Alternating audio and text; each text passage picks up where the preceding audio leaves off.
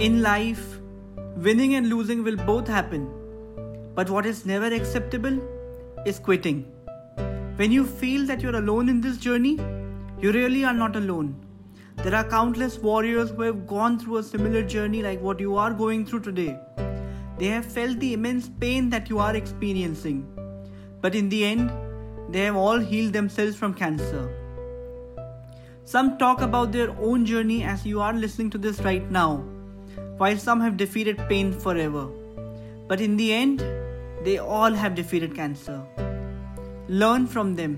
Get inspired from their cancer healing journeys. Listen to our very own cancer warriors in this show brought to you by ZenOnco.io and Love Heals Cancer.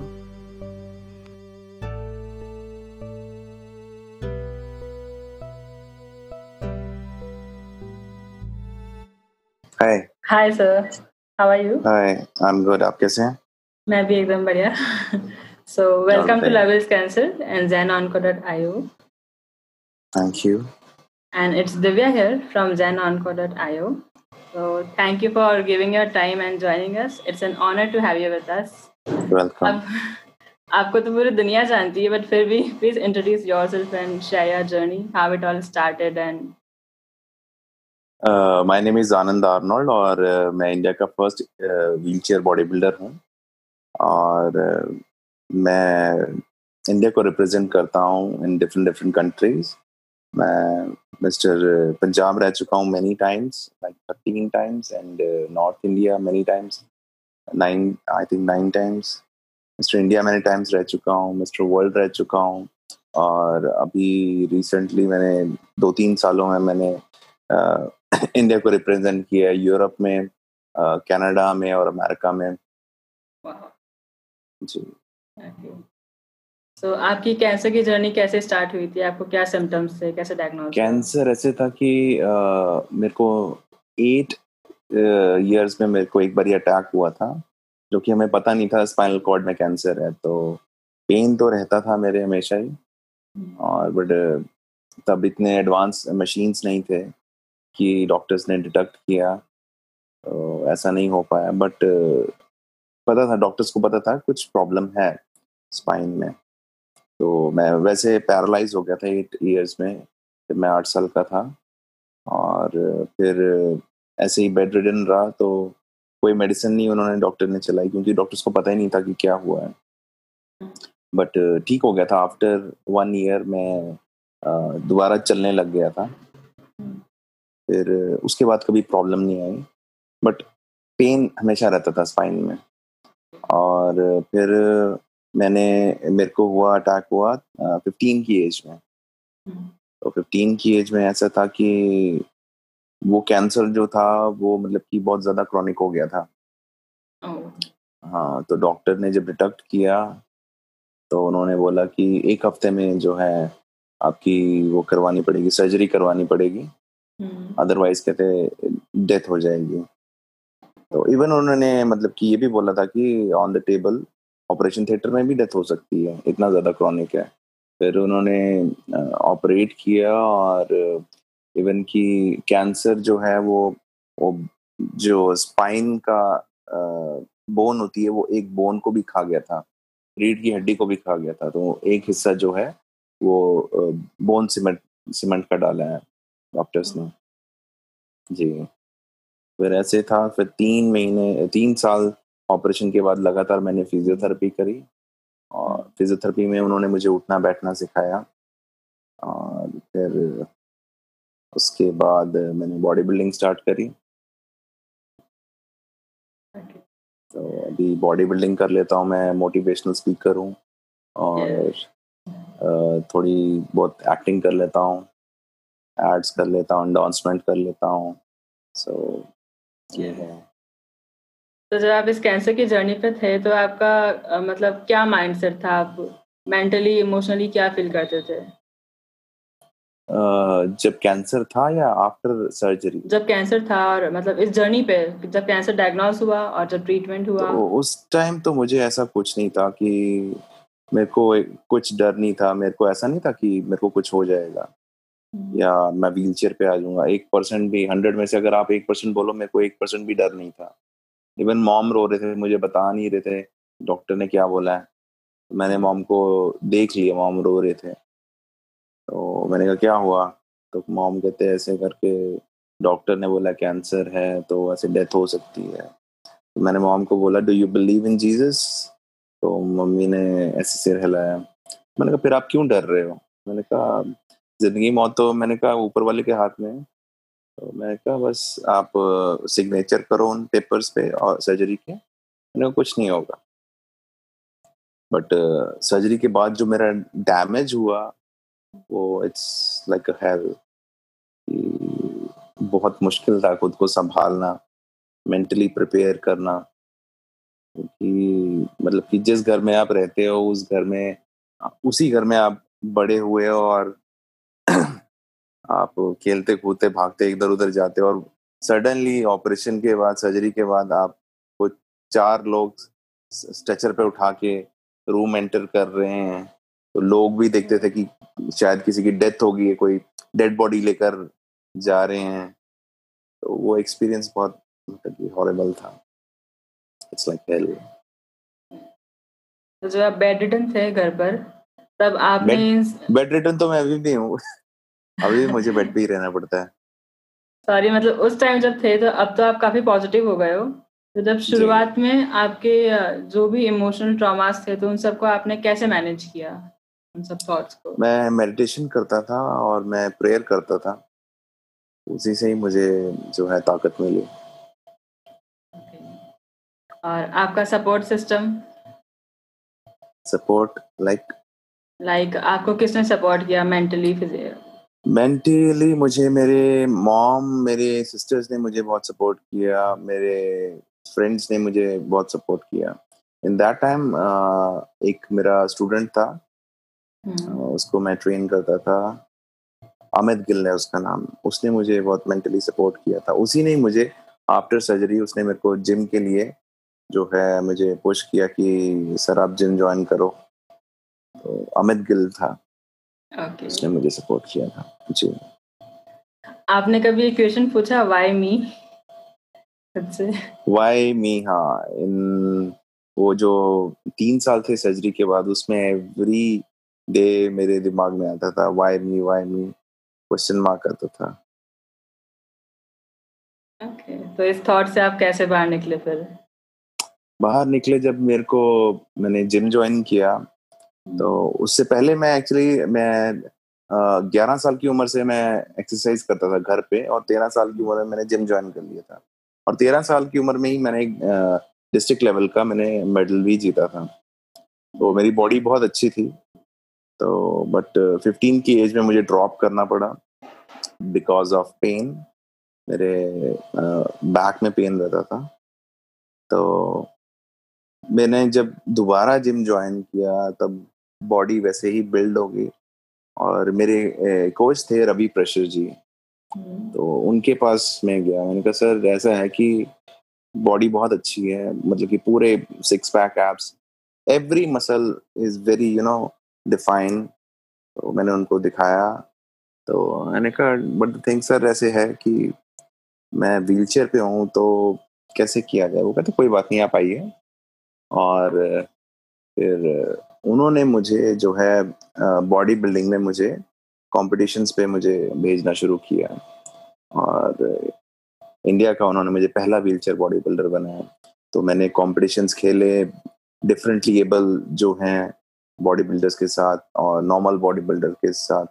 तो बहुत मुश्किल होता था मुझे compete करना, but मैं लगा रहा। और आज की डेट में मैंने वो मेडल जीते हैं मिस्टर ओलंपिया में, जो कि आज तक हिंदुस्तान में कोई नहीं जीत पाया। बहुत बड़े बड़े एथलीट्स हैं। तो उस कंपटीशन में मिस्टर ओलंपिया में इंडिया के जो फर्स्ट मिस्टर प्रेमचंद जी जो हैं वो गए थे, तो उनका 16th नंबर आया था। और मैंने 2018 में मैंने वो जीता कंपटीशन, सेकंड प्लेस मैंने जीती और best poser of the year मैंने जीता। आर्नोल्ड क्लासिक मैंने कोलंबस ओहायो में जीता, वहां पर भी best poser of the year रहा था। फिर कनाडा में मैंने प्रो टोरंटो में भी यही प्लेस हासिल करी थी। अब मैं प्रिपेयर कर रहा हूँ लास वेगास के लिए। दिसंबर 17 को है चैंपियनशिप, उसके लिए मैं प्रिपेयर कर रहा हूँ। ग्रेट। सो आपने कोई लाइफस्टाइल चेंजेस किए थे ट्रीटमेंट के टाइम या उसके बाद, डाइट में या ऐसे? डाइट में तो चेंज करना ही पड़ता है। जब आप प्रेपर होते हो, आपको चेंज करना पड़ता है। लो कार्ब्स लेने पड़ते हैं, हाई प्रोटीन्स लेने पड़ते हैं, और वर्कआउट चेंज हो जाता है, रेपुटेशंस बढ़ जाते हैं, बहुत से चेंजेस करने पड़ते हैं। आपने कोई स्पेशल चेंजेस किए थे कुछ? हाँ, मैंने चेंजेस, हाँ मैंने एग में खाता हूँ, मैक्सिमम मैं 30 एग्स खा लेता हूँ। फिर जिस दिन एग नहीं खाता उस दिन मेरे को चिकन खाना होता है, चिकन राइस से रहता है मेरा। लॉट ऑफ वाटर कंज्यूम करना होता है किडनीज को हेल्दी रखने के लिए, विटामिन्स के लिए फ्रूट्स खाने पड़ते हैं, विटामिन सी लेना पड़ता है, ऐसा होता है। ओके, तो अभी तो आप बहुत पॉजिटिव हो, हम सब देख सकते हैं, पर जब आप उस जर्नी पर थे तो आप उस टाइम भी कितने पॉजिटिव रहो, पर एक मोमेंट ऐसा आता है जब आप बिल्कुल टूट जाते हो, आपको लगता है कि अब ये बहुत ज्यादा हो रहा है, अब हम हैंडल नहीं कर सकते, बट फिर भी आप गिव अप नहीं करते हो। जब मैं प्रेप पे होता हूँ, नहीं, जब आप इस जर्नी पे थे, आपको जब आप ऑपरेशन हुआ था तब तो ऐसे था कि कुछ था ही नहीं लाइफ में, कुछ भी नहीं था। फिर भी आपने गिव अप नहीं किया था उस टाइम पे, तो कुछ भी नहीं था लाइफ में कि हाँ ठीक है घर पे, मतलब कि खाना खा रहा था और बात कर रहा था, बट मैं अपना दुख कभी किसी के साथ शेयर नहीं कर रहा था। तो आपके लिए सबसे बड़ा सपोर्ट कौन था? कोई सबसे बड़ा सपोर्ट मेरे मॉम और मेरे सिस्टर्स हमेशा मेरे को पॉजिटिव मेरे लिए रहते थे। उनको मेरे पे विश्वास था कि ये लाइफ में जरूर कुछ ना कुछ करेगा। ओके। और हम जब भी अपनी लाइफ में ऐसे डिफिकल्ट सिचुएशन से निकलते हैं तो हमें बहुत सारे लेसन्स मिलते हैं इनसे, तो आपके लिए क्या लेसन्स थे वो लेसन्स थे कि कभी हमको ज्यादा नहीं सोचना चाहिए, so go with the flow, जो बस अपना माइंड पॉजिटिव रखो और अपना एटीट्यूड हम्बल रखो, तो सब कुछ सही होता है।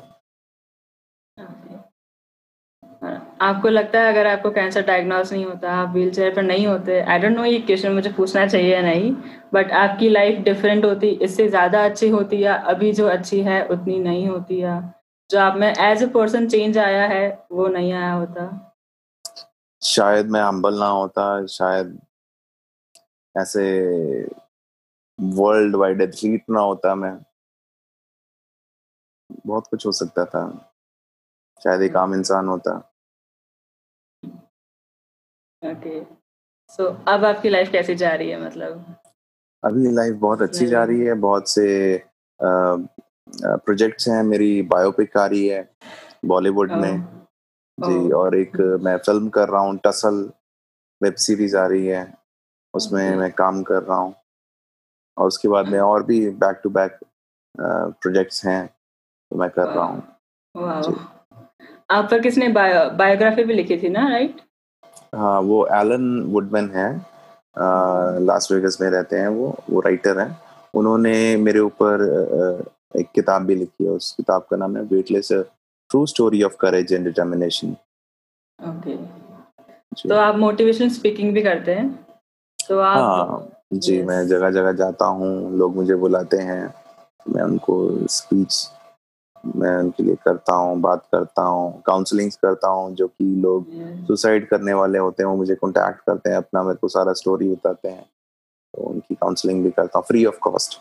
Wow, okay.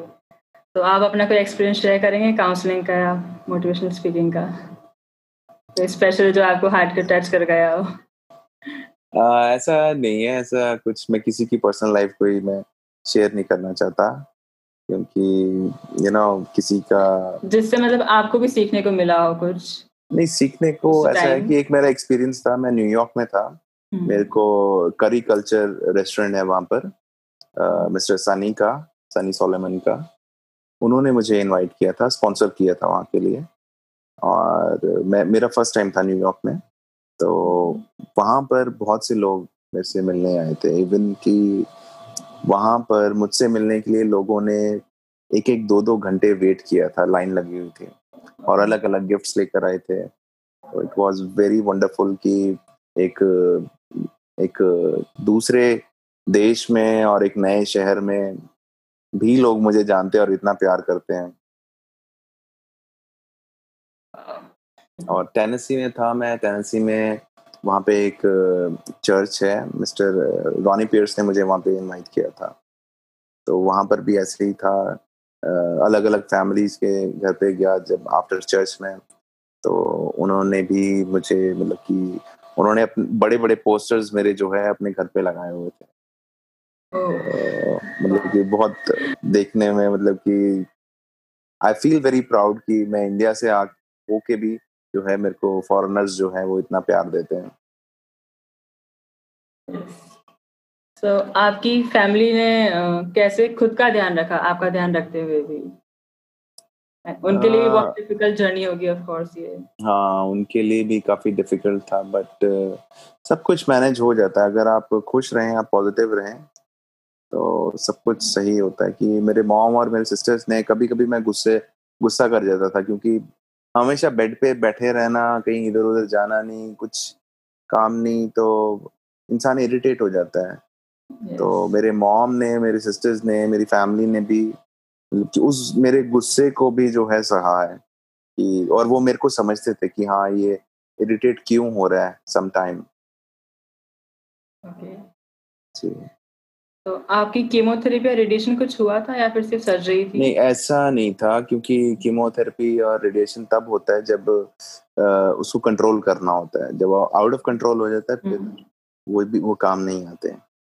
अच्छा, तो सिर्फ सर्जरी हुई थी आपके में? हाँ, डायरेक्ट सर्जरी हुई थी।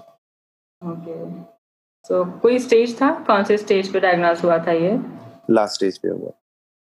ओके जी, yes. By the grace of God मैं बच गया, और बट उसका डैमेज काफी हो गया मेरी बॉडी में। यस, फिर भी आप इन सब से निकल के सबको इंस्पायर कर रहे हैं अभी भी। By the grace of God, I'm doing very well my job. Yes. तो कोई इस पर्टिकुलर चीज जो आपको बहुत ज्यादा हेल्प की हो इन पर्सनली इन सब से निकलने के लिए? प्रेयर्स ने मुझे बहुत हेल्प किया है। आज जो भी मैं हूँ, और it's by the grace of God. मैं सारा क्रेडिट उनको देता हूँ कि डिप्रेशन में भी जब मैं था तो मेरे को प्रेयर से ही मुझे ताकत मिलती थी। इंसान पॉजिटिव आई थिंक वहीं से ही रह सकता है। आप इंस्पायर हो सकते हो किसी से, या बट आपको अपनी जर्नी, अपना रास्ता खुद बनाना पड़ता है। कोई दूसरा इंसान आपके लिए हार्ड वर्क नहीं कर सकता। अगर मैं हार्ड वर्क नहीं करता, बॉडी बिल्डिंग नहीं करता, इतने शूटिंग्स रहते हैं, उसमें भी बहुत ज्यादा हार्ड वर्क होता है। मतलब कि मैं क्या बताऊं आपको कि गर्मी हो सर्दी हो, आपको शूट करना ही पड़ता है। रात के 12-12 बजे तक आपको एक बनियान में मुझे बैठा देते थे, तो बस लेकिन ऊपर से ठंड पड़ रही होती है, तो वो भी मतलब कि एक स्माइल करके वो सारा करना पड़ता है कि ऐसा कुछ है नहीं। और रामोजी फिल्म सिटी की गर्मी जो है 12-1 बजे में वहां पे टेम्परेचर होता था 45, उसमें भी जो है बड़े अच्छे से वो सारा कुछ मैनेज करना पड़ता है। But it's a life. अगर आपको इतना स्ट्रगल कर रहे हैं, तो अगर आप 100% स्ट्रगल कर रहे हैं, तो आपको सिर्फ 10% जो है वो सक्सेस मिलता है। यस जी। तो कैंसर और डिसेबिलिटी के साथ भी मतलब बहुत सारे स्टिग्मास अटैच होते हैं। जी, तो जी, आपने कोई ऐसी चीज फेस की है अपनी लाइफ में? कैसी चीज? कि आपको कैंसर की वजह से लोगों से मतलब आपके फ्रेंड्स आपका साथ नहीं देते हैं बहुत से, और सोसाइटी भी इस मामले में बहुत नेगेटिव मेरे चीजें फ्रेंड्स बोलती है। तो बहुत साथ देते हैं। सोसाइटी का ऐसा है कि सोसाइटी की सोच चेंज करनी है मुझे। और उसी पे ही मैं मतलब कि ये सारा काम कर रहा हूँ, जो भी मेरे अचीवमेंट्स हैं। कि इंडिया में एक डिसेबल को लेके इनकी सोच थोड़ी डिफरेंट है लोगों की, और थ्रू मेरी जो मूवी आएगी उसमें काफी कुछ एक्सप्लेन किया होगा इस चीज के लिए। कि ये चीज किसी के साथ भी हो सकती है, कोई भी इंसान व्हीलचेयर पे आ सकता है। ये मतलब कि ये नहीं कि अगर कोई व्हीलचेयर पे, तो हमारे इंडिया में उसको थोड़ा अलग नजर से देखते हैं कि वो इंसान ही नहीं है, उसको ऐसे सोचते हैं। प्लस हमारे गवर्नमेंट जो है वो सोचती नहीं है किसी की अचीवमेंट्स के लिए, स्पेशली स्पोर्ट्स के लिए और हैंडीकैप पीपल के लिए। They think nothing. अभी मैं हॉलीवुड में था, वहां पे मेरा एक इंटरव्यू था और उन्होंने पूछा कि आप इंडिया का इतना नाम रोशन कर रहे हैं, तो आपको वहाँ आपकी गवर्नमेंट से क्या सपोर्ट है, वो आपको क्या प्रोवाइड करते हैं, वो आपको स्पॉन्सर करते हैं, वो आपको डाइट देते हैं। 2-3 क्वेश्चंस थे, क्योंकि वहाँ के एथलीट्स को सब कुछ मिलता है। तो बट हमारी गवर्नमेंट कुछ भी नहीं देती, इवन रिकग्निशन भी नहीं देते वो। उस टाइम पे मेरे को बहुत बुरा लगा था। हमारी गवर्नमेंट ऐसी है, गवर्नमेंट को सोचना चाहिए। ये चेंज जरूरी है सोसाइटी जी में। बिल्कुल बिल्कुल बिल्कुल। यहाँ पे गवर्नमेंट सिर्फ पॉलिटिक्स खेलती है, कोई इशू बना देती है, बट हमारे जितने भी एथलीट्स हैं उनके लिए कभी भी ऐसा कुछ सोचते नहीं है। ग्लैमर वर्ल्ड में जरूर जाते हैं ये, और क्योंकि वहां से उनको जो है उनको फेम मिलता है और वोट्स भी मिलते हैं उनको। बट जो चीज, क्योंकि हम भी हिंदुस्तान का नाम रोशन कर रहे हैं और हमको पूरा हक है कि रिकग्निशन दे हमारी गवर्नमेंट हमें, but we got nothing. But I don't care कि अगर हमारी गवर्नमेंट हमारे लिए कर नहीं रही है तो मैं कभी भी रोऊंगा, हाँ भाई ऐसे करो वैसे करो। नहीं, जो मुझे करना है I am doing very well, और वो मैं करता रहूंगा। मैं एक सच्चा हिंदुस्तानी हूँ और हिंदुस्तान का नाम रोशन मैं जैसे कर रहा हूँ वैसे ही मैं करता रहूंगा। तो आपकी बॉडी बिल्डिंग की जर्नी स्टार्ट कैसे हुई थी? आप 13 साल के थे जब आपको फर्स्ट रिकॉग्निशन मिला था, तो ये जर्नी कैसे स्टार्ट हुई थी आपकी? ये ऐसे था कि मेरे ब्रदर जो थे वो स्टेट चैंपियन थे, और उनके साथ मैं जिम जाता था, और जब वो उनके चैंपियनशिप्स होते थे उनको मैं असिस्ट करता था वहां पे जाकर। तो तब से मेरे को ये शौक था, और मैं 11 साल की उम्र से मैं घर पे एक्सरसाइज कर रहा था। तो जब मैं 13 साल का हुआ तब मैंने अपने डैड को बोला कि मैंने जिम ज्वाइन करना है, तो उन्होंने मना कर दिया। कहते नहीं, तेरे को चोट लग जाएगी, तू कमजोर है, ऐसे वैसे। और मेरे ब्रदर ने मुझे उनको बोला नहीं कोई बात नहीं, आप इसको करने दो। और जब मैंने किया, क्योंकि घर पे मैं बहुत अच्छी एक्सरसाइज करता था, इवन कि मेरे 100 एक सेट में मैं 100 पुशअप्स करता था उस टाइम पे 11 साल की उम्र में। तो यू कैन इमेजिन कि कितना मेरा हार्ड वर्क था घर पे ही। तो जब जिम ज्वाइन किया तो मसल्स बहुत अच्छे कंडीशंस में आ गए इन 3 मंथ्स। और फिर मैंने कंपटीशन खेला, मिस्टर गोल्डन का मैंने टाइटल जीता, और ऐसे मेरी जर्नी स्टार्ट हुई थी। कोई ऐसा पर्टिकुलर एक्सपीरियंस या मोमेंट जिसने आपके कॉन्फिडेंस को और ज्यादा बूस्ट कर दिया हो कि नहीं अब तो ये करना ही है, अब नहीं रुक सकते? ऐसा था कि आई थिंक 2015 में मैंने उससे पहले मैंने छोड़ दी थी बॉडी बिल्डिंग, क्योंकि बहुत से खर्चे होते थे। अगर आप जाओ तो बाय फ्लाइट जाना पड़ता था, होटल में रहना पड़ता था कंपटीशन के लिए, और इनकम मेरी कुछ भी नहीं थी। तो फिर मतलब कि मैंने क्विट कर दी थी बॉडी बिल्डिंग। फिर मैं स्टेज शोज करता था, कंपनीज मुझे बुलाते थे तो वहाँ पे परफॉर्म करता था। उसमें से मैंने इंडियाज गॉट टैलेंट का भी मैंने शो किया था, साउथ इंडिया गॉट टैलेंट भी मैंने किया हुआ है, और ऐसे ही मतलब कि अलग अलग शो, डिफरेंट शो। थोड़ी मेरी इनकम हो गई थी, पर मैं एक्सरसाइज रेगुलर करता था। तो एक दिन एक कंपनी है IMC कंपनी का मैं शो कर रहा था, वो पेड शो था।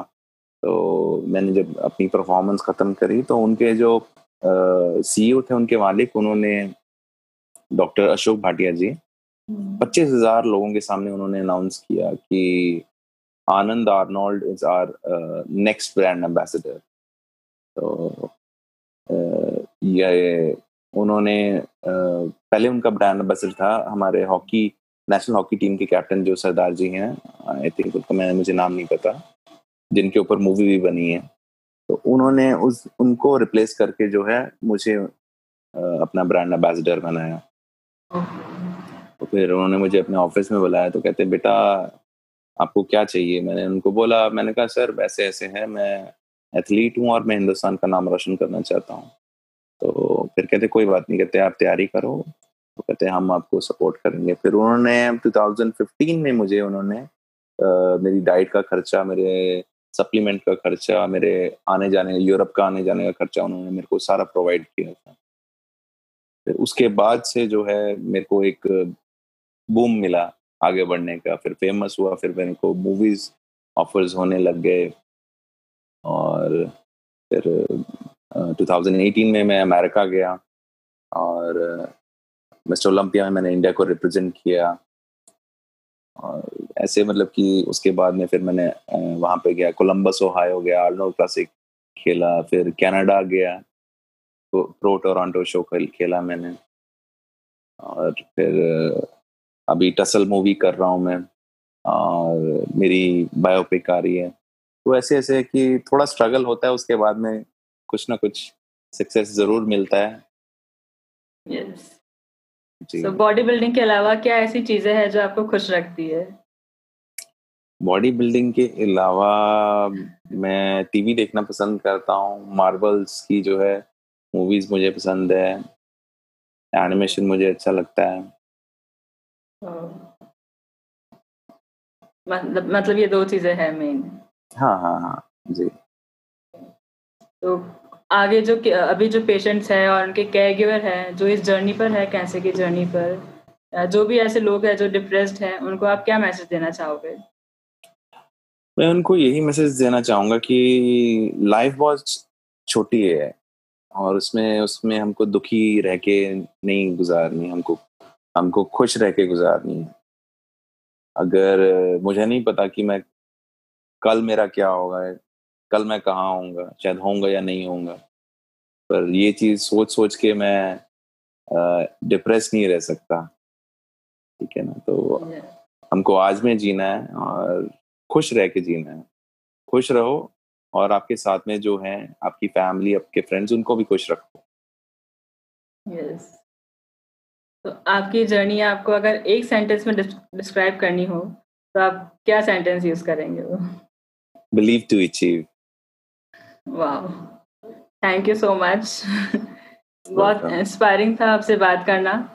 आप इतनी सारी चीज़ों से निकल कर आए और अभी भी सबको मोटिवेट कर रहे हैं, इंस्पायर कर रहे हैं और ऑफ कोर्स अब इंडिया को रिप्रेजेंट कर रहे हैं। तो थैंक यू सो मच।